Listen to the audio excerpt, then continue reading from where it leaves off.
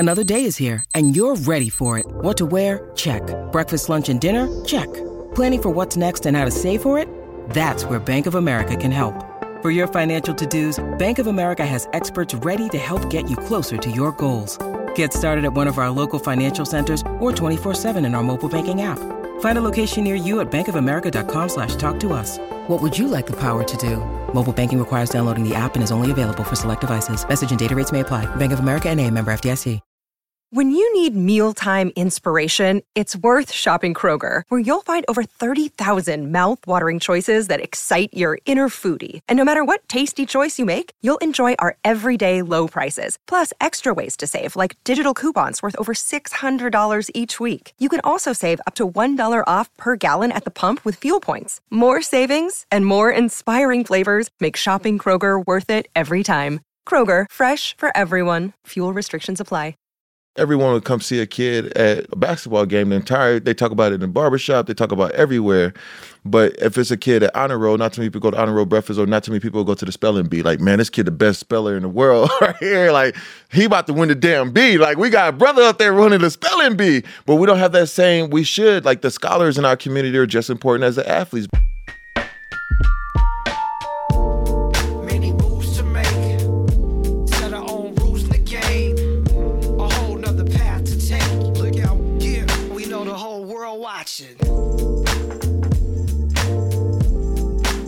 So as somebody who has spent the last 21 years covering sports, yes, I am old. I run into a lot of retired pro athletes who frankly struggle to find themselves in their post-retirement life.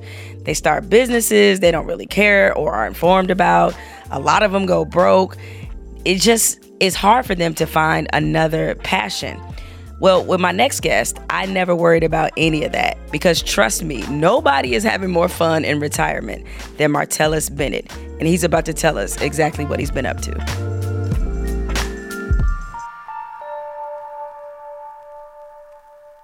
So I feel like I should have a six-pack of Dos Equis right now because I am sitting down with the most interesting man in the world, Martellus Bennett.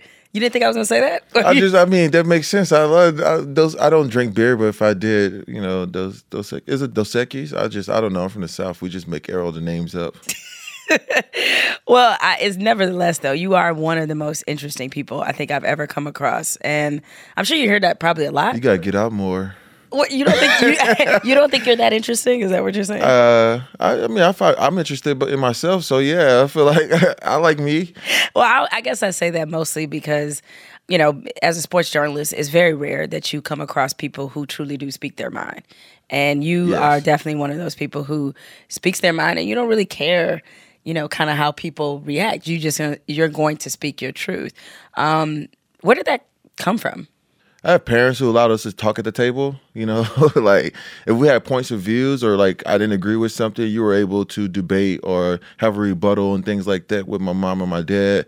And, you had to have your information. So like me and Michael, like we always do a lot of research whenever we talk about stuff, because if we want to present something to the family at the table, everyone wants to call you out on what you don't know. So it's like you could stand for wherever you want to stand for as long as you have a point of view. Even to this day, I have lots of things I don't agree with my mom with or my dad with, and we'll have like dinner conversations. We'd be on opposite ends of the spectrum on a lot of things, but we always like respect each other's point of view. And from that, I just feel like if my parents, my brother, like me and Michael don't agree, we see things so differently in so many lanes, but I agree. I understand where he comes from and he understands where I'm coming from. So, but if I feel like if my brothers and my family and my closest people to me could set me for my points of view and who I am as a person, then the whole world should be the same. Well, and for people who don't know, your brother being Michael Bennett, who is equally as outspoken and interesting as you are. I think he's not quite as interesting. Sorry. Just a biased opinion. But you guys, you're both, I think what you may be looking for is like you're like-minded, but you don't agree on everything. Yes, we like when I read Michael's book, there's so many. Michael's the only person I know besides my mom and dad.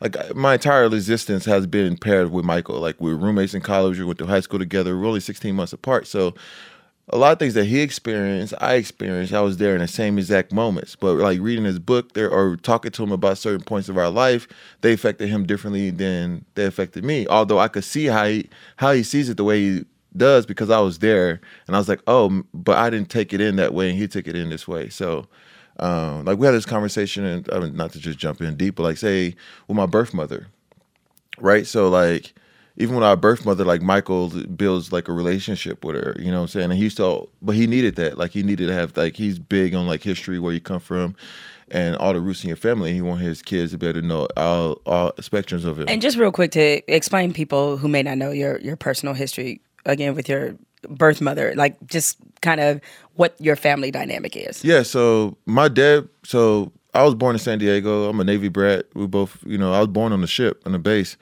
And so my dad served my mom and my dad, my birth mother, and my dad got married very young, and they had kids like very fast, a lot long, but they divorced, and then my dad remarried my mom, who is Penny. She's been my mom since since 8, you know what I'm saying? So like for me, I always had a mom, because my dad was a single dad for a while, but he remarried, and he met my mom at a funeral, actually. When there's death, there could be life. And if I met her at a funeral. That's an awesome story to tell people.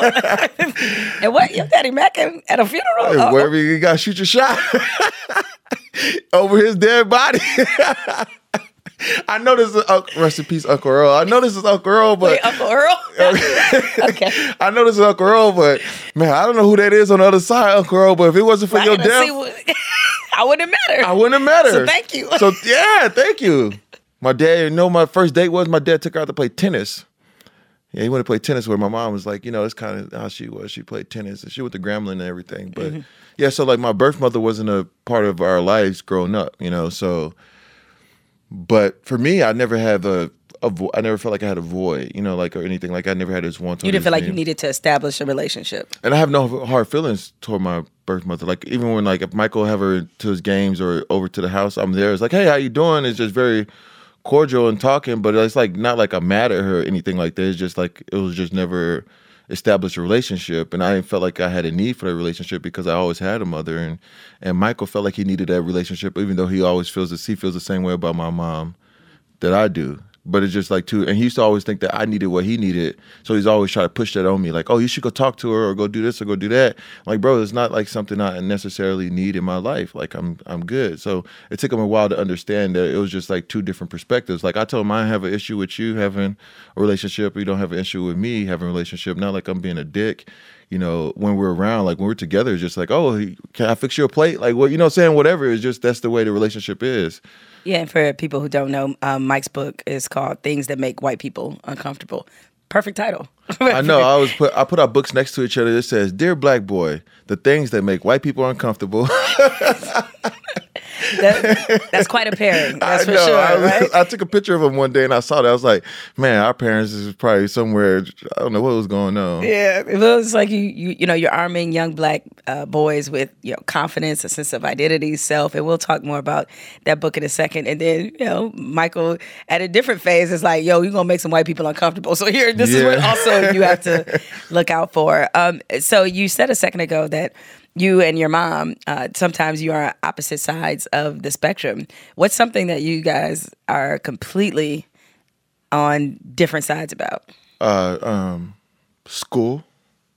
I think we both view school. I feel like self-education is the best form of education. I don't think the school system is. My mom's a teacher. So you trying to tell? Wait, time out. You trying to tell a teacher?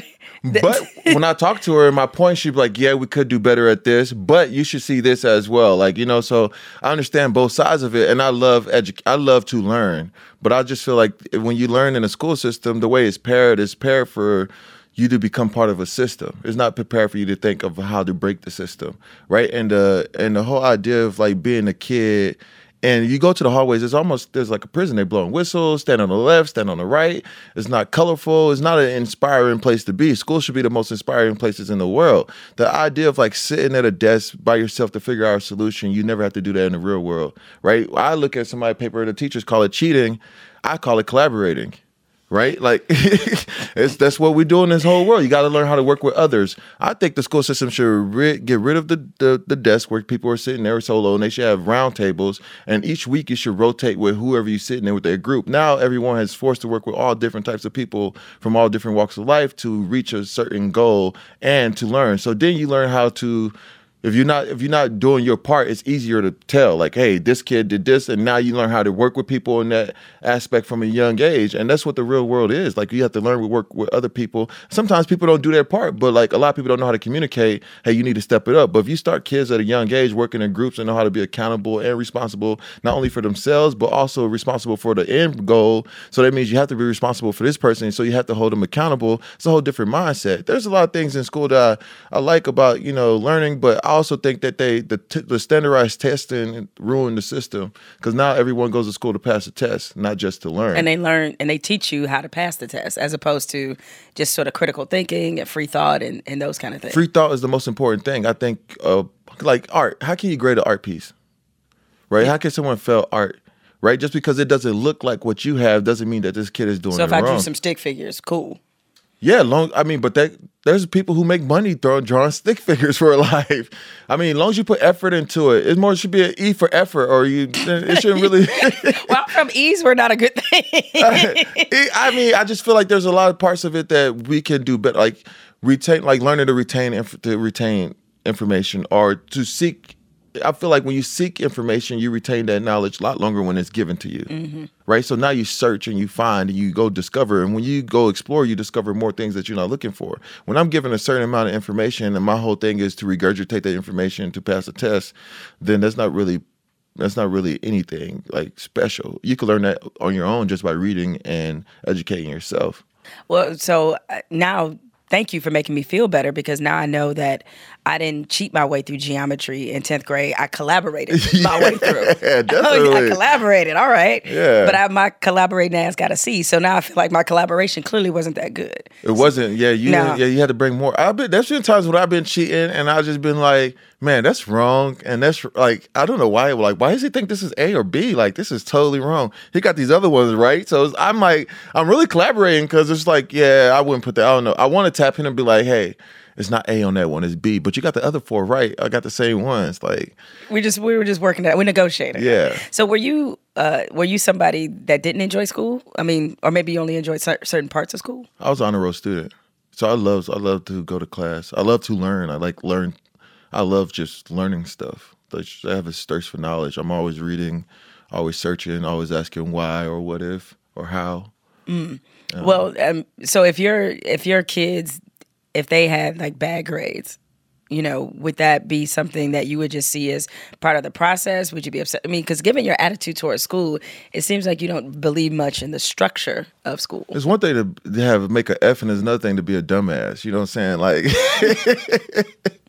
it's true. Like, yeah, you gonna fail. Like, I think it's important that the kids fail. But like my daughter, I understand that. When I like say my daughter, for instance, I understand the way that she learns and who she is totally different. Like, she's more of she has like an artistic mind. Like, she wants to color, she wants to draw things out, and she really likes to learn, and she likes to challenge herself. So like, she'll bring her workbook out and start doing it herself, and like, she force you to like work with her. You're like, man, I really didn't want to be, and nothing's more annoying than trying to listen to your kids try to read. Hey, but it's buts. Like, you almost there. Why you making us sound like my man on Harlem Nights? Man, it's the craziest thing. Like, you sit right there, they're talking and trying to read, and you just like, but it. You want to help them along so bad. Yeah, but you got to sit there through it. Yeah, you got to put your headphones on. Like, you got it. Like, it's super interesting to watch her learn. But like, for her, I understand that like we would talk about this all the time. I don't think like I don't even know if colleges would be around. So at some point, the people are going to catch on that it's the biggest ripoff in the history of the world, besides parking.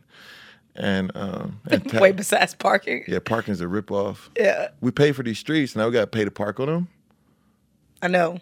Yeah, I mean, look, I have built up rants for days about parking fees and parking tickets. Like, I almost didn't get my diploma in college because I owed so much money to parking. To parking. Yeah. The fact that they tied those two together is some dirty shit to me. I think so too. Yeah, so they gonna get their money though.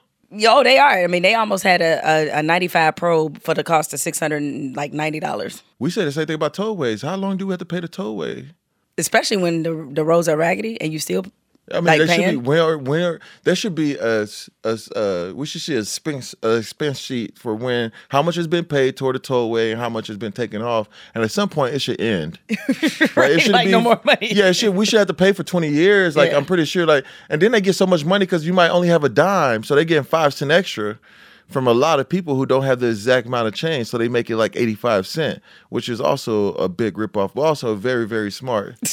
At the same time, you respect the fact I respect the hustle. You respect the hustle. So while we're talking a second about your kids and this learning in general, that leads me to Dear Black Boy, which if you guys haven't gotten it, it's an incredible book. I think every Black child should have this book because you really talk a lot and encourage. I think it's an encouraging book, number one, but it really is meant to kind of stoke the imagination. So how did you kind of come up with this concept for Dear Black Boy? Well, I wrote Dear Black Boy after Alton Sterling. It was originally a poem that I did for the Players Tribune, and I just didn't really know what to say. But I also, when I saw him, I saw myself. But I understand when the rest of the world that sees us, they don't see what we see, right? Like I was with his psychologist the other day and pediatrician, and she's saying, like, if you have a white boy and a black boy, and they're both are age 10, then most of the world will think that the black boy is 14, 15, while the white boy still gets seen as a 10-year-old kid.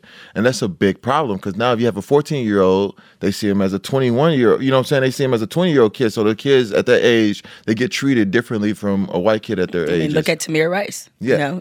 Killed. And when you listen to the 911 call, I think he was 13 years old. They make him sound like he was a grown adult. Yeah. Yeah. And you're right. Many studies have been done that not only black boys are seen as being older, but also black girls as well. Yes. And that's used as a mechanism to sexualize them. Yeah. And black girls actually hit puberty, I think, 3 years before, like at 8, while the average kid's like 11 or something like that when they start hitting puberty. But it was like totally different. That was part of the research that we were talking about too. And for me, I feel like when I started writing it, I needed a letter of encouragement for what I see in myself and what I see in him. So, and what I see in all the black boys when I be around the world, but also don't think the black boys starts to see themselves the way that the world sees us, right? So how do we reprogram ourselves and rewire ourselves to see ourselves differently in a different light? And once we start to see ourselves in that different light, then that will reflect into the world, and that's how the world would see us. So like for a black boy, if you go somewhere at any age, if you get out of a car or you get if you're tall or whatever, they ask you, what sport do you play? Right? Because that's how they value the black boy in the community. And we value the black boy in our community the same way. Like everyone would come see a kid at a basketball game. They talk about it in the barbershop. They talk about it everywhere. But if it's a kid at honor roll, not too many people go to honor roll breakfast, or not too many people go to the spelling bee. Like, man, this kid the best speller in the world right here. Like, he about to win the damn bee. Like, we got a brother up there running the spelling bee. But we don't have that same, we should. Like, the scholars in our community are just important as the athletes. But we put the athletes on a pedestal for so long because they represent so much of the community. I always say that they were our superheroes, right? And their idea of becoming an athlete is feasible. Like, there's so many people that come from the same neighborhoods we come from, that been in the same places that we've been. Their parents look like ours, so we know that we could beat them. But once you start looking into all the other fields of life in the world, you don't see yourself, right? So you don't really see like, oh, I could do this, or I could do that, I could do that. So Dear Black Boy for me is like, no, this is out there for you. It's just that like we'll have an NBA draft or an NFL draft, but there's so many kids that are becoming doctors this weekend. Yeah. Just graduating. There's so many people becoming, we want to know who they are. Like, no one gives them a pedestal. So we have to give them the same platform that we give athletes as far as being seen. Well, I think this was in a New York Times story a few years ago. I mean, you have a better chance of being struck by lightning than being a professional athlete, right? And yeah, I saw a coach get struck by lightning one time in high school. It was craziest thing. But it was his fault. I told him, Wait, I said, how is it his fault then? because he was being the devil. And what I said, Coach, that cloud looks close. It was a dark cloud. And I see dark clouds. Like people sometimes are dark clouds. I recognize dark clouds in all metaphorical ways. I recognize dark clouds in my life. And I see this dark clouds, Houston, Texas. I'm like, oh, practice is going to get cut short today. I'm like, that cloud is moving this way. It's like, nah, we got to finish. We tough. We could play in the rain. I'm like, yeah, but that rain is doom. It sounds like, it sounds like the Black Eyed Peas up there, you know what I'm saying? So it's cracking up there. So I'm like, yo, Coach, that cloud is moving fast. And, this is one of those clouds where it comes and sweeps over. Well, what happened was all the light was all around the one dark cloud. So dark cloud. So it definitely looked like lightning was coming. Yeah, it was moving. It was moving. It was traveling fast too. So it was just passing through the city. And I'm like, Coach, I don't want to get struck by lightning. And I'm the tallest person on the team, and I'm standing in the middle of the field. And I felt like that. And I just like this helmet just feels like it's just going to conduct energy. I mean, just attract lightning, and a couple of minutes later, the cloud's getting closer. I'm panicking. And I'm just kind of like, I'm going to make my way in. But then I didn't want to separate from the group because I didn't want to be the one to stand out. So Coach tried to make a point, and he's like in the field, like, oh, y'all going? Like, we was like, nah, the trainer is like, well, we got to get in. He's like, oh, we don't need to get in. And bam, he gets struck by lightning. It comes out his ass. Boom. Wait. You can't transfer the energy. It has to go somewhere. It came out. I just want to understand. Boom. Okay. And so, I mean, he made it, right? I mean, he survived. Okay. He survived. Yeah, he survived. Was he messed up or was he? I mean, I thought he was messed up before, so he had to be messed up to even be out there. Coach, football people are weird, man. They just feel like they could just do anything at any time, like they're gladiators and shit. And I'm just like, nah, man, we still human. Football's a ridiculous sport. You got to be almost insane to play it. And yet you played it for quite a long time and played it quite well. Yeah, I ain't got it all, though. I noticed that. That's why in the average career, it takes you about 3.5 years to figure out that you don't got it. Right? I'm not wired like they wired. It's like, I ain't going to make it through here. It's more about the wiring of people. You got to be like, be willing to go. Think about it. I'm at practice. This is just another practice story. This is how we become as human. We lack empathy as football players, right? And the main reason is because we taught not to be empathetic. And the main thing happens, like if you're the backup and the person that gets hurt in front of you, he could break his leg in 5 ways. Inside, your heart is cheering because it's your turn to play. Right? You're like, yeah. And then you know what you say? I'm never going to give this spot up again. I saw somebody tear the ACL at practice, running back, tear his ACL practice. You know what they did? They moved the huddle up 10 yards. He was still behind us. And we tried to check on him. And you're like, no, go finish practice. We got to get the plays in. It was just like, but it's my friend. You know what I'm saying? So your friend goes on IR. You never get a chance to call him unless you see him in the locker room. Like we're taught to be, and you have to destroy another person. Like, you know what I'm saying? Like when I'm on the field, I think to get an advantage, I think that this man across from me is trying to stop me from feeding my family. Mm-hmm. So it's like the crazy linebacker in the program. Yes. It was, So, but your spirit doesn't seem like you're that kind of person. So I'm stunned that you are drawn to a sport like that encourages such violence. I turn it off and on. Okay. Most guys don't have a switch. That's another thing. Like they leave and they always have that wired. They're always wired to compete in that level. Like for me, once the practice is over, it's like, all right, I'm gonna go read some Harry Potter now. You know what I'm saying? But don't act like you ain't beat some ass in practice though. I have no. That's what I'm saying. But once practice is over, unless someone says something, like I'm there's only a few people I've met that 9 times out of 10, if they say go and slap you, they're gonna slap you. I'm one of those people. That will slap. Yeah, I will slap you. Right. And Jay Ratliff was another one of those people that will slap you too. Right. And no, so like for growing up, like I never really picked one thing, right? I did music, I did art, I did everything. And in Texas, football it's the front runners. Like everyone wants to play sports, and just playing football was fun, right? The idea, like playing in the games is fun, like practicing, meetings, all that shit. Like I could do without that, but if I could just play football, like pick up basketball But growing up, I just played. Like it just at some point I ended up on autopilot. You know what I'm saying? Like it was just something I did. My body was just trained to get up, work out, go practice, eat, get prepared for practice, and it's just kind of conditioning for doing it for so long. Do you have any thoughts or idea of when that happened? When you kind of went into autopilot mode?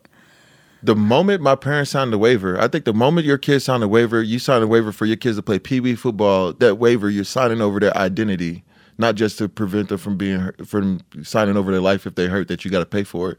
You're signing over their identity, because from that moment they enter the stage of being brainwashed of what it means to be not an individual, but to be a part of a team, to do what the team does, to operate in a certain way, and to move in a certain demeanor. I think, and it's the brainwashing has been the same, because in the NFL or any sports, and like when there's a lot of guys, they can't handle 53 individuals.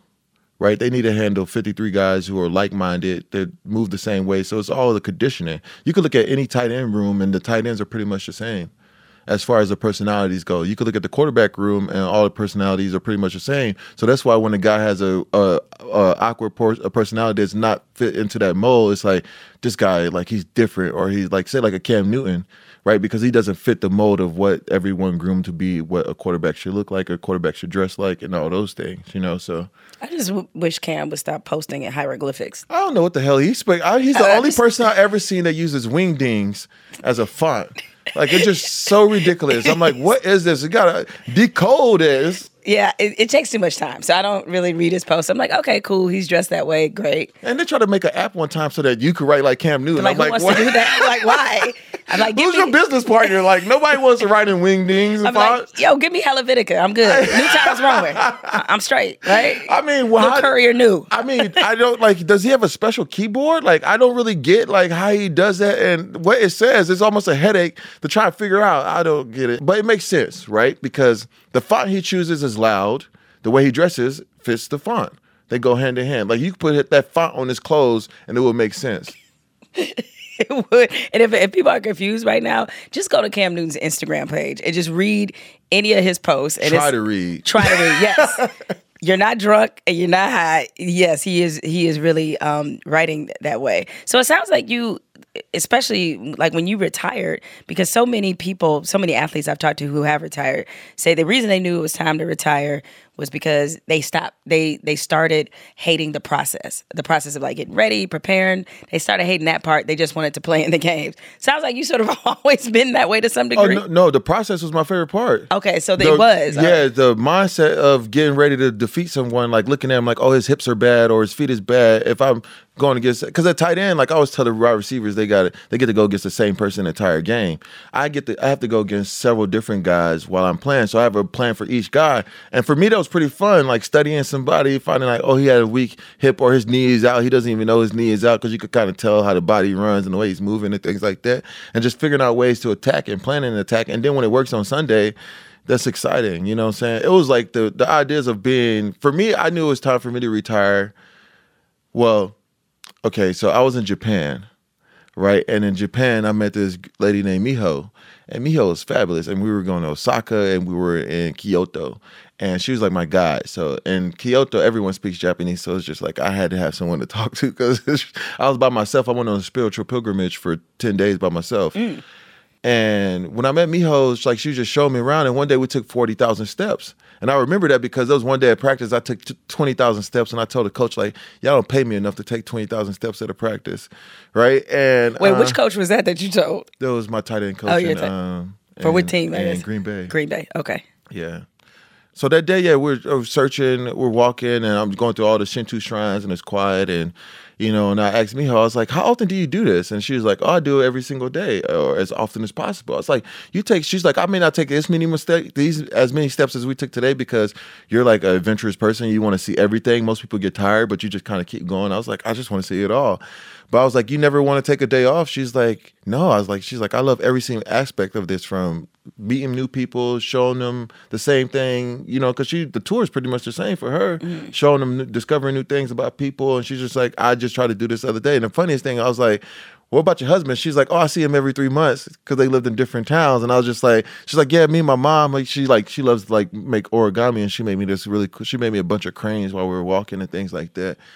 And I was like, well, there was everything we did, she was very happy. And I was just like, man, I want to have something in my life that makes me as happy as it made Miho walking me around Kyoto makes her, And I realized that every single thing about football does not make me happy. And I was trying to find peace. And I realized, like, when I was in a Shinto shrine praying to I think I was praying to the hair god at this time because I'm going bald. There's like all these different gods out there that they have gods for every single thing, like God for shoes, God for business. So I'm just praying to everybody. You're like, I need some hair. Hook it up. I'm doing this like they got all the rituals. I'm doing all the rituals. I've come dressed out like a ninja, like a samurai. Like I'm doing everything, you know what I'm saying? So I pray to I'm diving into the culture. Like I'm Japanese this week. I'm a 6'7" Japanese guy, you know what I'm saying? And so I'm doing this, and then like these Shinto shrines, there will be like hundreds and hundreds of people walking all around, but it's quiet. And you always just like, why is it? I'm whispering to Miho, and I feel like I'm being disrespectful. I'm like, can I whisper? Like everyone, she's like, well, when people come into the garden, everyone's usually quiet so that you could see the beauty and really take the beauty in. So it's like being respectful for each other. Now just kind of like, shit, in America, we just put our headphones on even louder. So in this shrine, I'm looking at this. It's like this temple, and it's wrapped in gold foil, and it's sit in the middle of a pond, and it's really beautiful moment. I'm sitting there, I'm trying to find peace with myself because I felt like my spirit was a little chaotic for a bit, especially after my last season in NFL. And to find peace, I had to remove thoughts of football and think of thoughts of creativity.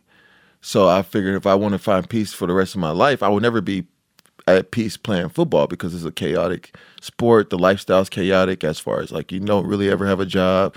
You always could get cut. They could blackball you. They could do whatever they want to. They're in control of you. So you can't be at peace when someone else is in control of you, right? So so I go to a point where, I remove football from my spirit and I'm only thinking about art and creativity. And that's when I found peace. And that's when I decided to retire. I was like, I just want to make art for the rest of my life because I want to feel at peace and I just want to be happy. And yeah. So Miho helped you decide to retire? Yeah, I sent her email and she's like, oh, you're so nice. And she calls and checks on me. She's like, I got your book. And I'm like, oh, Miho, you're great. Well, but you strike me as somebody, again, that's unlike most retired players you talk to who doesn't really miss football. Or do you? No, I don't. Actually, I can't stand it. I just got to this my first year out, I used to still check to see what was going on. But like this year, like I don't go to like Pro Football Talk or ESPN or anything anymore. So it's like it's moving further and further away. I remember when the season started, I watched my brother play and keep up with what he's doing. But I think guys messed up because they think guys coming to the NFL think it's forever. I started preparing for life after football my first year in the league, right? And there were a lot of people say I wasn't focused, and I think that's a hard thing. A lot of guys get pushed away from having plans for succeeding in life after football because they throw it at them as they're not being focused and they should do football 100% of the time. So when I was in Dallas, I used to do all the art shows. I used to have the clothing lines and all the stuff I used to do then, and I just kept doing it, kept trying things. I think a couple things that guys happen is they don't educate themselves while they're playing. So they don't find something that they're in love with that they could study and fall into. So there's this gap of information that's missing when they have to go back into the real world.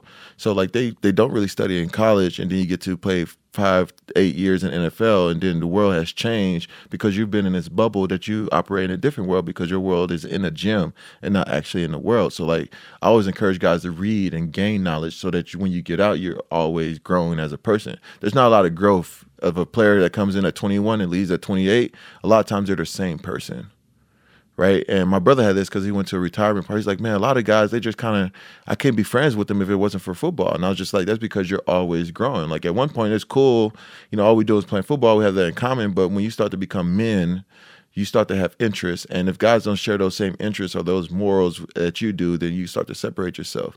I think there is a form of PTSD that guys experience after the NFL, but it's because they've been conditioned to be a football player since their childhood. So anyone who's been removed for anything that they've been doing for 20 years, they'll be conditioned. They'll have a form of PTSD because they don't really know who they are without it, because that has become their identity. They are known for that ability to run fast, jump high, and everyone cheers for you. Like that's a great feeling. But when you remove, no one cares anymore. It's hard for guys. It's not like the NBA. Guys aren't really relevant after the NFL. Like there's not a lot of relevant guys that do things that you could be like, oh, he's a guy that's doing this or doing that. Like you can't really say that, especially in the way of like pop culture. Mm-hmm. So I think there is a lot of guys that suffer after the league. But I was prepared and I knew what I wanted to do. And I think the other thing that guys mess up, I would give guys advice if I could give them advice, is that a lot of guys fuck up. Can I say fuck up? You can say fuck up. Fuck it. So a lot of guys fuck up. A lot of guys fuck up because they don't put themselves in the right room. Yeah. Right? They go where it's cool, but not where it's going to invest them in life. So they'll go to like the BET Awards to just be seen at the BET Awards. Like instead of, I spent my summers interning at Nickelodeon or going to the Nickelodeon Kids Choice Awards because I wanted to do animation. So I meet people in the business in those spaces. So a lot of guys put themselves in the wrong spaces based on what they want to achieve after football. Marty B, life coach. Well, look, we're just going to put a pin in this conversation for right now, but I have more that I definitely want to talk to you about when we get back because you are a great storyteller. Never would have guessed I would have heard a story about lightning coming out of somebody's ass. So I'm going to ask you a little bit more about some maybe interesting NFL stories that you collected along the way throughout your illustrious career. We'll be back on the other side.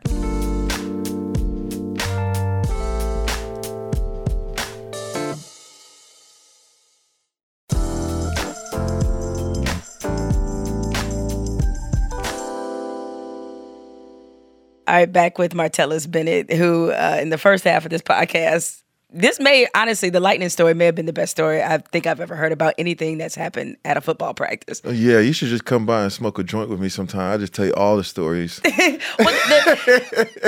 Although the problem would be, while we're on the subject, and maybe, since you give such great advice, maybe you have some advice for me on this end. So I can't really smoke weed because I've always been a terrible... Like the smoke, I don't know what it is. That's not really my thing. So can you eat it?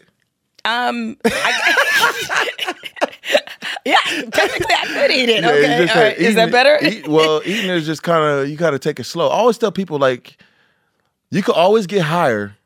So just start off with a little bit. You could always go up, but it's hard to come down. Like you have no control in coming down. So let's just take you up slow. Okay. Then, so just start with a little pinch. Yeah. Then see how see how I feel, and then go into that. I'm sure I'm gonna get 1,000 people saying like you should smoke it this way or that way. But yes, it's different.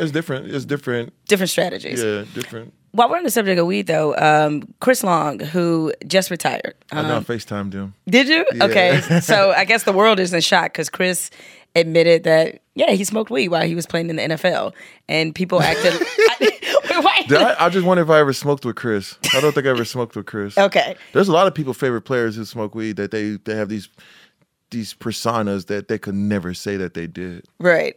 Well, he was, and of course it led to kind of the same stupid conversations about marijuana use and players and this and that, because he was really saying that, much like a lot of players have said, that the NFL really needs to take a serious look at taking marijuana as a league drug violation off the table, using it for medicinal purposes or whatever purposes you want to use it for.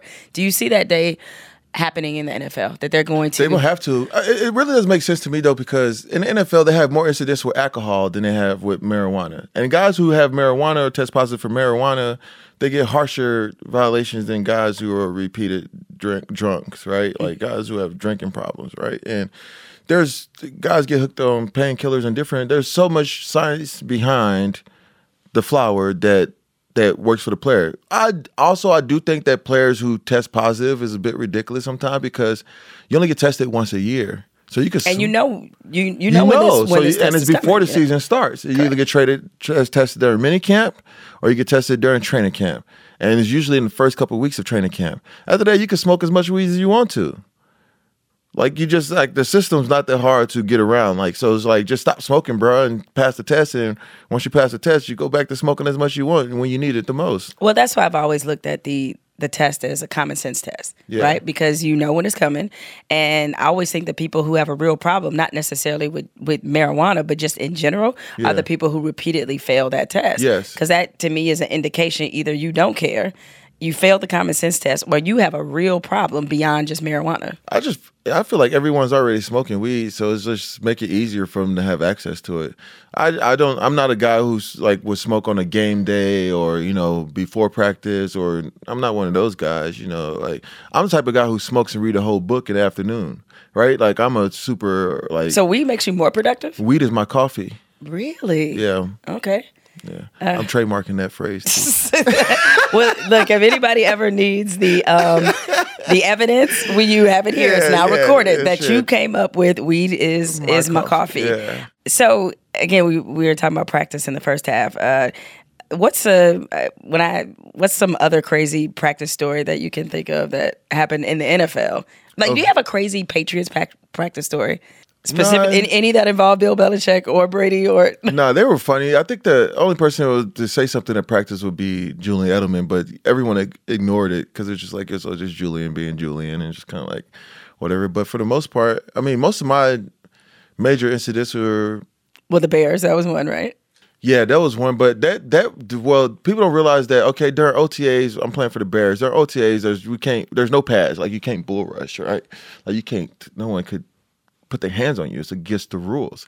So we had just signed Lamar Houston to a big contract. So I was a little jaded because I was coming off a good year and I wanted a new contract, and I felt like they gave my money to him, right? Although there was enough money for us all, right? But the system is set up to make y'all feel that way. To a certain extent, it's just like there's a salary cap. But I didn't really I wasn't mad. I wasn't really jaded. But I'm like, how you gonna pay him? He ain't do nearly what I did. That kind of thing. But anyway, so we're at practice at OTAs and he's bull rushing because I learned from Andre Gerard a lot of offensive lineman techniques because he's a center for the Cowboys. So I learned how to block from the offensive lineman. So I have a lot of tricks on the end that defensive ends don't usually see because they don't play inside. So like if I'm cutting on the backside, I got this little hook technique where I could throw myself around the defense end and cut them off. And a lot of guys think it's holding, but it's not really holding. It's just a guard technique that they do it on the inside. So I'm doing I'm just whipping his ass, but not really fairly. You know what I'm saying? Like, I smartened him, doing shit I knew he had never seen before. Because in the offseason, I try stuff, right? So I watch offensive linemen, and I try those things on defense end. So he started bull rushing me on pass rush because I could pass rush very well. So because again, I watched Flozell Adams and those guys taught me. So he starts bull rushing because he can't get around me. So I'm like, Coach, it just put in my head, and I had just had Jet. So I was like, my wife Siggy was pregnant. So I was extra on edge. I was just kind of I got a kid on the way. Y'all trying to fuck up my money. You trying to fuck up. If I can't play this, I was real on edge when I first had, my wife got pregnant and we was about to have Jet. And so he's bull rushing. I could tell Coach, trust me. I said, Coach, I'm like, Coach, they're bull rushing. They're not supposed to be bull rushing. I can't really do anything when they're bull rushing. The only thing I would do get bull rushing is against the rules. Can you tell them to stop bull rushing? It's like, yeah, guys are just trying hard. Yeah, you're doing a good job. Keep fighting or whatever. I'm like, are you gonna solve the problem though? You're like, it's all good and well, but So the next day, he bull rushes again, right? So he's bull rushing again, and I get in a film session, and I tell Coach, I was like, Coach, they're bull rushing on the edge. And I get in the film session, and he's circling like he's doing something great. I'm like, Coach, this is not fucking great. He's bull rushing. He's not be fucking bull rushing. I say, look, Coach, either you tell him to stop bull rushing, or I'm going to have to tell him to stop bull rushing. If I had to tell him to stop bull rushing, you're not going to like the way I speak, right? So the next day I came, Coach, I'm like, Coach, you talk to him. He's like, oh, guys, it'll be fine today. We're going to do little things or whatever. I'm like, all right. So I get out there, which is why I knew Trestman wasn't a great leader. And we get back out there, and he bull rushes me. So I pick him up and body slam him. And then I put my knee in his neck, and I'm choking him. And I'm pointing at Coach. I'm like, Coach, this is your fault. I didn't want to do this. You made me do this. You forced me into this. Yeah, I didn't want to. And Lamar's like, and then the defensive lineman coming to pull me off. Like, get off him. I remember Lance Briggs and Israel Donajay tried to pull me off. I said, no, I'm not getting off him. Coach needed to come get me off of him because this would not happen if it wasn't for Coach. Then by that time, they tackled me and took me to the ground. And I got up. I was throwing them off me or whatever. And I got up and I went home. And then Coach was texting me. And I was like, Coach. He's talking. I was like, Coach, that's your fucking fault. I told you, you ain't supposed to do something about it. I don't want to have to deal with this. I shouldn't have to deal with this every single day because it's not something we should be doing. If we had pads on, cool. He could bull rush me every single play, but there's no pads. Why I gotta sit here and get my neck twisted and turn and fall and wake and walk around like I got a crick in my neck and I slept wrong, but it's from Lamar Houston. That shit ain't right. You know how hard it is to get a crick out of your neck? It's hard. That shit ain't cool. I can't even turn my head to look at my wife. This shit's so unsexy. I look like Beetlejuice in this motherfucker. So I'm telling Coach, and Coach is texting me. He's texting me. He's like, yeah, we should have whatever. I'm like, Coach, I don't really want to care. Blah blah blah blah. And he's just like, and he just gave up. He was just like, I'm not trying to get in a war with words with you. You're better with words than I am. And I was like, Coach, what is this? Words with friends? You're better at words than I am really good at words with friends. That used to be my addiction for a while. But, well, I mean, a lot of NFL guys that I've talked to, I mean, a lot goes on, not just on the practice field, but also in the locker room. And one of my NFL friends told me that despite the fact that football players are so macho, or come off that way to a lot of people, that in the locker room, that you guys violate each other's personal space like, crazy, because you're just so used to being around each other. So he would often tell me about how guys like shit with the door open, and they just don't care. And they're nasty. Yeah, and he said there's a level of nastiness that goes on in the locker room. That's that like the whole thing they talking understand. about wash their legs. I knew that was a thing from the beginning. Like, do you wash your legs or not? I've seen guys come off the football field and don't wash their legs, and hadn't washed their legs, and not use a towel either. Just use hands and the Gojo soap, which is not even like the good soap. I had to bring my own. What is Gojo soap? It's just like the community soap that they just throw in the thing. The shit that's like in a plastic called Gojo. container. Yeah, it's called Gojo. I just know because I've seen it for years, And it's weird. That's why I don't know like how a lot of athletes are homophobic, because of the entire idea of the sport. Like, you're in a room with guys walking around naked all the time. So it's just kind of like, I don't really, but the whole thing too is like, guys are nasty and they don't really take. I don't know, what are the nastier players you ever played with? I mean, I don't know, just like just from what you witnessed from their personal habits. I mean, I don't want to get in guys' personal habits. A lot of guys need to take more baths though. I'll just say that. I just don't know how you go. Like, in a normal day during like training camp, I take 3 to 4 showers. Right? I just feel dirty just being around athletes. Especially in that demeanor, you're sweating, you're meetings all day, you're sitting in there all day. I'm just sitting in my own self. Sometimes you gotta go wash off the bad energy, you know what I'm saying? So I'll take if I get like a 15-minute break, I'll run and take a shower. Like the whole bath pill thing is something real when guys like, oh, I'm gonna just take a shower at home. Like, they just put their clothes off and they don't take a shower. People do that? Yeah, it's called a shower pill. A shower pill? Actually, Justin Forsett started a whole business because of it. He got this whole thing called a shower pill, which is like wet naps. Like when you take a whole bath. Oh yeah, I know about that. So he made the products for a whole bath for men. Really? Yeah. I mean, I guess men take whole baths too. Everyone takes whole baths. Yeah. A whole bath is like a bird bath when you just run to the for bathroom. Those who are not educated on the whole bath. You just wash your privates and your arms. Yeah. Sometimes when you have one of those hit and run situations and you don't want to stay to take a shower. Yeah. I don't know anything about that. It's just like, long time ago. Or if you got hit and run, someone's coming over and you don't want to take a shower, so you so you just like real quick. Yeah, it's just, think about it as if you hit someone's car, you don't leave insurance. You don't leave a note for insurance. It's kind of how I imagine a whole bath being. I love that we just educated people on what a whole bath but is. You know what? I did see this though. I did see the craziest thing I said. I'm not going to say any names on this story either, but in the locker room one day, it would come in hot, sweaty, after practice. I'm playing for the Cowboys. I will give you that. It's Texas heat because it's important to the story. And we had an altercation on the field, like guys getting into it, beefing or whatever. And, we had coaches try to make guys apologize or whatever. And we get back to the locker room. And I'll never forget this because I was taking off my right cleat. I remember because my foot was on my bench and I looked over my shoulder. I will never forget the moment. And I'm like untying my shoe and I look back and I see a guy pull off a guy's towel and bite him on the ass. Just cause? I mean, why? I had no.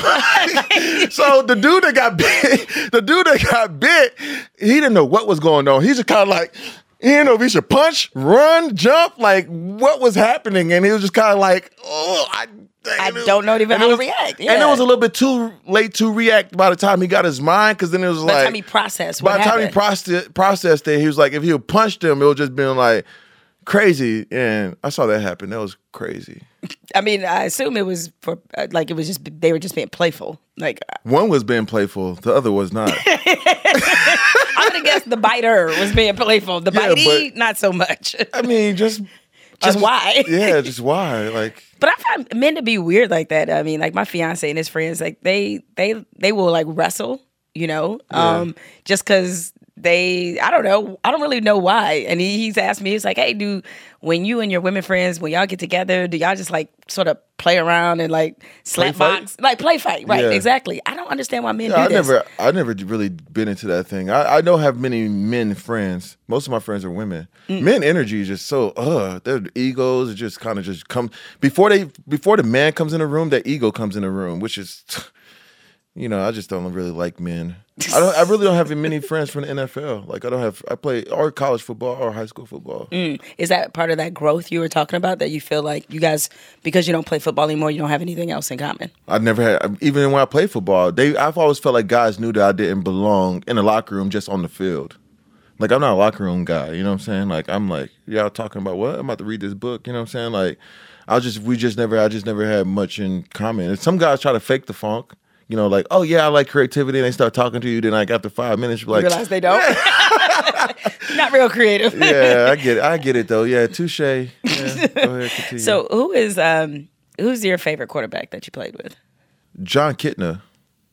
John Kitna was his story, by the way, is incredible. Yeah, I did a story on him years ago.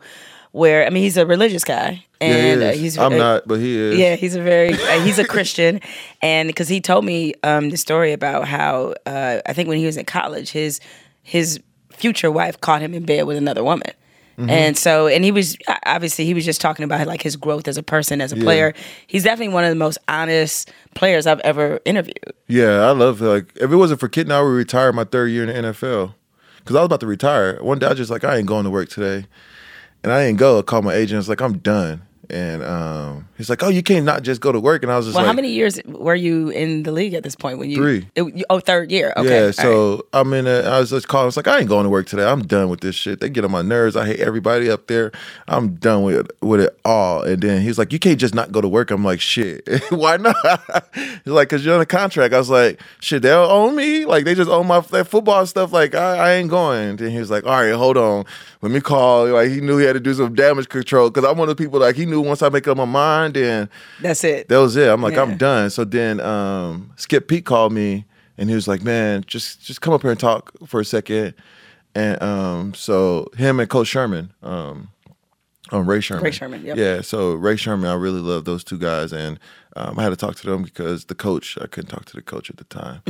And John Kitna called me, and he was just like, hey, let's just talk for a second. And he was like, I know you're having a hard time up here because you're so talented and you're gonna be really good in this league. But he's like, don't think this experience is what your experience will be the entire time in the NFL. He's like, you're gonna be one of the best tight ends in the league. He said, but what we need to do is, like, when you come in, just work with me. So on practice squad, just come here and, like, so I became like, I'll be the guy in the Brandon Marshall jersey, or Vincent Jackson was killing people, and he'll just throw me the ball every single play. Like, they'll just, and so that's kind of how, and then just the conversations with him was what kept me to make it through Dallas. And I was just like, all right, then from there, just everything else went on. But he was one of my favorite people. He taught me a lot about football. Who is the least favorite quarterback you play with? I like them all, though. Mm-hmm. I mean, they all were different. I mean, one of my favorite, one of the best guys to play with, even though he's in a back end of his career, he was one of the most excellent storytellers I ever met in my life, and that was Brad Johnson. That's where I got my first touchdown from. So, like, just talking to Brad, like, he was really, really intelligent, and he was just really funny. And he had good pace and good cadence with telling stories. As far as, like, quarterbacks, though, like, I love playing with Jay on the field. Like, I caught my most passes from Jay, and Jay gets a bad rap. He's in a weird predicament because we have expectations from that position that he doesn't fit. But in other ways, he's great. Well, now it's funny because people are seeing his personality now with the reality show, which is one of the most entertaining things on television. Jay is. Yes. Yeah, that's every day. But I wish I would have known this Jay in the league. I mean, trust me, you want to talk about unbothered? Every press conference he came there, and his demeanor was like he could give truly less than a fuck about anything happening around him. I know, but when you on the field, it's just a bad demeanor. Yes, it is. It's just like, I get it once we off, but like when we here, like it just started to carry on in all phases or whatever. But he is a funny dude. He's really intelligent, and I think like highly, highly intelligent. So that was a good thing about him too. There are glamour parts of the league that people all know, but what's some components of like playing in the NFL that are really difficult that the average fan or other people don't think about as they're watching the game in terms of the impact on the players? I always tell kids, man, y'all don't really want to do this shit. This shit is ridiculous. Like, I mean, from the way your body feels, even now, I have a hard time working out right now. And I was talking to a friend, and he was like, well, he's like, you got to think about it too. Your body's been through so much trauma that it probably hasn't truly healed yet. You look like you could play right now. I could. Physically I could and be productive. But he's like, your body hasn't had a chance to like totally just deal with all the trauma that it's been through. So like trying to work out, that's just adding more trauma on top of trauma. So he's like, you got to try to figure out a way to do something else that could keep you active that doesn't feel. So I've been trying like hot yoga, and now I love doing hot yoga. Now I'm just want to start riding my bike to my studio, just to get my conditioning, like stuff like that. But I think the biggest thing is like the fact that like there's this idea around it NFL about from fans in the community of sports that like there's this thing about loyalty to a team. I think that people stay with their teams. Players do not stay with their teams. Like you have to take the best job. You got to go to whatever city that you have to go to play in. The other thing people don't realize is that at any moment your family could have to pack up and move. There's guys who get traded or go to 3-4 different cities, and you just wake. I was in the middle of looking at a house when I got traded from the Bears to the Patriots. You know what I'm saying? It's just like, oh shit! Like the house I live in now, LA. Actually, I got traded today. My first time I looked at it, and I'm like, well, we can't buy a house because we got to move again. Right. So it's just like that idea of like you have to pick your family up. So it takes a special family to be built to be able to travel like that. But then also a lot of people think you just go to work and play football, but really you get to work at like 6:37. If you're dedicated, you get there 6:37 and start preparing for the day. You don't leave till 5:30. I'll tell a lot of kids like the whole day is. If you're not good in class, you're gonna have a hard time in NFL because you have to be in meetings, right? And you have to learn how to study and how to research and how to like take in information. Well, as if people haven't picked up on this by now, like you have a lot of different interests. The things you're doing with Imagination Agency, the fact that you're into animation, the book, but you also have somehow in between all of that found time to rap and write lyrics, right? Yeah, I love making music. Yeah, you make a little music. So how did you get into that? Well, I grew up in band. I played the trombone. I was first chair all through like 5th, 6th, 7th grade, 8th grade or whatever. So you like 6'5" with a trombone? I wasn't that tall then, but yeah, it's just like long legs, long arms. I got tricked into playing the trombone though. I wanted to play the saxophone. I wanted to be the Black Kenny G. And but they tricked me into playing the trombones, telling me one of my arms is longer than the other. And I fell for it. It just went like this. And I was just like, what? And I ran home like Charlie Buckets and told my mom I needed a trombone. So I grew up, and it's crazy because the area we grew up in, we all grew up freestyling and making music and beating on a table. So it was a part of our culture in that subculture in our neighborhood. Like everyone freestyled, everyone had to rap. So I've been making music since I was a kid. And when I got to the NFL, I started this alternative hip hop group called the Moonshine Kids, and we used to travel and perform while I was playing for the Cowboys too. And so I probably made about 500 songs over the last 10 years at least. Last year I released 48 songs. I put 48 songs into the world. I got a new song that drops tomorrow. Oh. Yeah, it's called Palm Trees actually. Shameless plug. I forgot about it. Yeah, see? Palm Trees, what's it? A general plot line, if you will, of what it's about. So I like to make music with my friends who are musically inclined, and most of the music I like to make is just like fun. So I don't really have a genre. I just write whatever I feel like writing. And Palm Trees is about partying and getting high and having a good time and hanging out by the pool, sun shining, you're under the palm trees. So it's I just want to party, blow a little tree. Don't really drink, but all drinks on me. I'm into it. Yeah. I'm into it for sure. Well, since you write and rap lyrics, before we close out everything, your top 5 MCs. Yeah. Okay. So DMX. DMX actually doesn't make enough lists. I mean, I don't know about the rest of the world and what they're going to do in the DMX rest. DMX does not make enough lists. Yeah, this is just my personal list, and this is what I like to listen to. Lupe Fiasco. As of you just music. Currency is my favorite artist he's the only one I've listened to consistently for like my entire since I've been old enough to listen to music. That's 3. I throw Jay in there. Okay. So Jay-Z. And being that you're from Texas. You talking about UGK? Well, that's a group. So that's I can't throw them in there? I said top 5 MCs. You could put, you could, but I mean, I was thinking more individuals. Because I think about like to me, and Bun's my friend, I think they sound better together. Right. Right? Like, it's almost like Big Boy Andre. Andre could have a career by himself, but Big Boy will struggle a little bit more than Andre because it's like style and it's like the way he goes and it's better when But it's a lot of paired. people put Andre in their top 5. I love Andre. Yeah, I mean, he's incredible. I just don't, Yeah. just because I feel as if, and I don't really count Speaker Box, that he has got to put himself out there like other solo artists have, like, and make multiple albums by Yes. himself. I had Talib Kweli on the podcast, and he had a great analogy for him. He called him a ringer.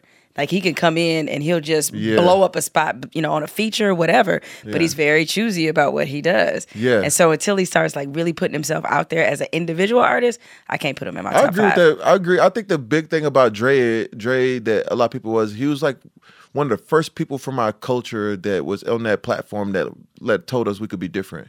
We could dress different, we could sound different, we could approach it differently. We didn't have to be like thugs with chains and things like that. So he was the first one, like, he wore green pants, he was just silver out there. hair, out it was there. just so cool. Yeah. Like, that was like I his thought that was freedom awesome. himself was like, I think that's what most people are always, the way he made you feel. Like, I was talking this earlier, I don't think like Tupac could survive in today's hip hop game. Even though you don't think he would, I know him and Jay-Z were much different rappers, but a lot of the, say, 40 plus rappers are still good. I mean, Nas is still good. Yeah, no.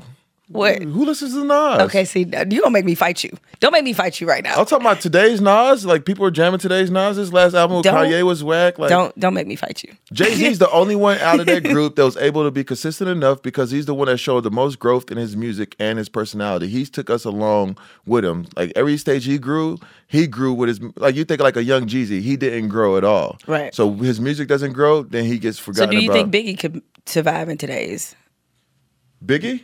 rap climate? Yes. Because he was always a storyteller. Yeah, and- because he's a storyteller. Right. Pac was more of what was happening in the world. So if you think about like I tell people like Nipsey, like his messaging wasn't as big as people like, not that many people was listening to his music at first, you know what I'm saying? Right. Like, he was making good music, but it's the messaging of it was the different times. So like what the 90s music was all about empowerment and what was going on. So it was like a big part of it as making songs and music, like a lot of it doesn't really just play. Like, I don't know how many times I just put like not that I think Pac is cool in his poetry, the way he's doing, but like as a rapper, I don't think he was like the greatest rapper. His personality and what he stood for and his presence was humongous though. Oh, your social handle is what? At Marty B? Yeah. Oh, is that Martellus B or at Martellus B? Rex? I just want to make sure I throw that out there before all the Tupac stands come. No, I like Tupac. Yeah. I like Tupac. I'm just saying, like, it'd just be interesting as far as like growth. You think about like Nas didn't grow the way that Jay-Z did. Like, No, they're different rappers. Yeah. But and look, I'm guilty, much like with sports.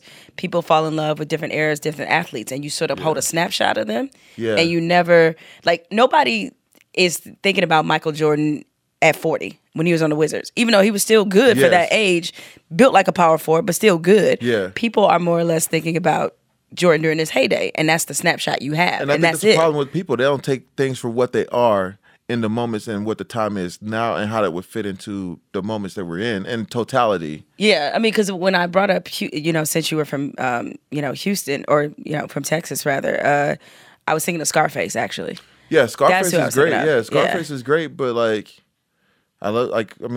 Slim Thug, like I grew up in Swisher House, you know what I'm saying? So Big Hawk, Big Pokey, all those was like my music growing up. I forget I'm old. Sorry. Yeah. So I grew up with You all had to this. agree like that, but okay. I remember when Mike Jones was like first coming out, like I called his phone number, you know what I'm saying? Like I was a kid calling Mike Jones on that 330-8004. Even though I think he will before it all goes down, before it's all said and done, and again, hip hop is always evolving. What I notice is when I ask people their top 5, they never say Drake. No one ever says Drake. I'm not a huge Drake fan.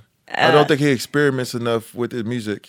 I think a part of being in top 5 is being able to use your voice affliction and try new things. Like Kanye is great because Kanye tries all different forms of music, and even Lil Wayne tried it at one point. You know, they advanced their musical ability. You know what I'm saying? Like I like Tyler Creator because musically he plays the piano like he's a well-rounded creative, you know, so there's not a lot of rappers who are creatives. There's a lot of them that could spit lyrics, but when it comes to their creativity, that's kind of limited. So, But yeah, Drake's not nowhere. He's not in my top 5. Like, all right, well, we'll have to argue. he's a meme rapper. Instagram caption lyrics. You're not just gonna do what is it, Champagne Poppy that way? Yeah. No, I do think he makes very, very likable, catchy music, and so there's something to be said for that. I think it's cool. I think his music cool. Yeah. All right. Well, I don't know. Marty Sawyer's Rex, but yeah.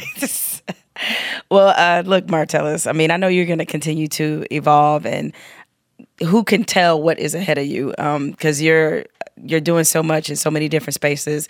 I'm just really, like a lot of people, very anxious to see what the next 10 years looks like for you from a creative standpoint. So wait till the next 10 months. I'm about to fuck some shit up. Okay. All right. In this business, we call that a tease. So thank you, Marty. I appreciate you joining me.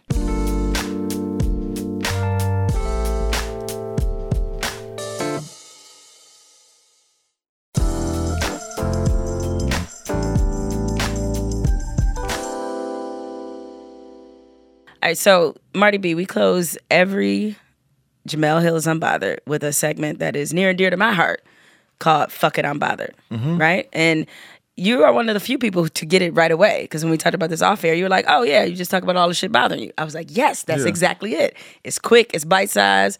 So I am going to generously give it to you first. But all right, the key to this is you have to start by saying, fuck it, I'm bothered, and then go into what's bothering you. It's like Jeopardy. Yeah. Exactly. It's like, what is, what is in the form of a question? Answer the question with the question. Yeah. There you go. All right. So go ahead. Fuck it. I'm bothered by the abortion rulings that's going on right now. I just think it's ridiculous for a bunch of white men to be sitting in a room and try to make decisions for the entire world when there's no women in there, decision makers, being able to voice their opinion where they come from. And the problem is the diversity in the room does not reflect the world. So therefore, the outcome of that group is going to not be diverse enough to include everyone else, because we're not included in the room. Therefore, we don't have to, I'll say as far as the people, as far as there needs to be more women in those rooms and more women in that discussion who get to choose. You cannot tell someone what to do with their body. You cannot tell someone what they should and should not be able to do. It's their choice. Like, your choice is not everyone else's choice, and your God is not everyone else's God. So do not bring your God in here, because we don't all serve your God. So it's ridiculous to try to throw your God onto the rest of us in this world, because this place was built on diversity, and this place was built on the fact that no one is actually American and everyone came from somewhere else. So therefore, all gods are welcome, all people are welcome, and everyone should be able to make a decision for themselves. So fuck all you guys. Wow. You really dropped the mic on that one. You really dropped the mic on that one. So you got it right away. Well, thank you for that commentary. I know it's a lot of women out there who appreciate it. I've certainly discussed that on this podcast before. And I'm team mind your business. You know what I'm saying? It's like, it's funny how we talk about all this government regulation, or some conservatives, I should say, talk about how they want the government out of this and that, but they more than happy to let the government into your relationship and into your bedroom, which I'm firmly against. So here's my Fuck It, I'm Bothered. So Fuck It, I'm Bothered by Pete Buttigieg, right? So he was asked, and I honestly wish the media would stop asking political candidates, really all politicians, period, whether or not Donald Trump is a racist, because it's a pointless question at this point, and to me, it's already been solved. Those receipts are there. So they asked him about it, and he's hemming and hawing, saying, well, he says racist things, but this is a question of academics.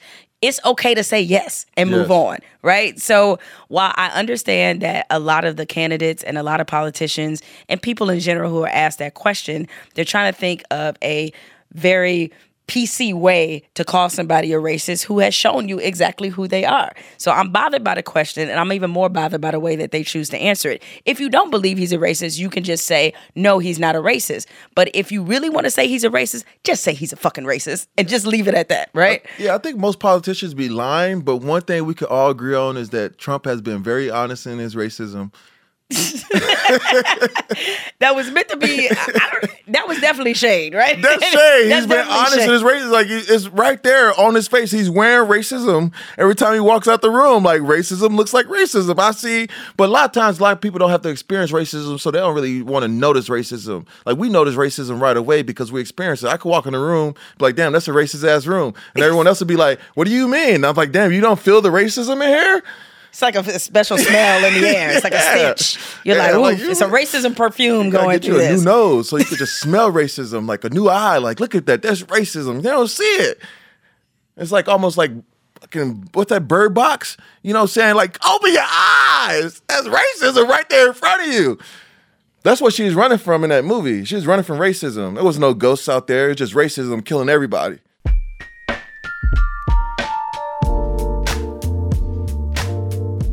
Jemele Hill is Unbothered is produced by Spotify Studios and Unbothered Inc. and recorded and edited by Rich Berner and Cadence 13. Ashley Van Horn is our head of talent. Evan Dick is our executive producer. Jesse Burton is the executive producer for Spotify, and Denise Holly is the program manager. Our theme music is provided by Corey Greenleaf and Ben Darwish. You can find more from me on Twitter and Instagram at Jemele Hill.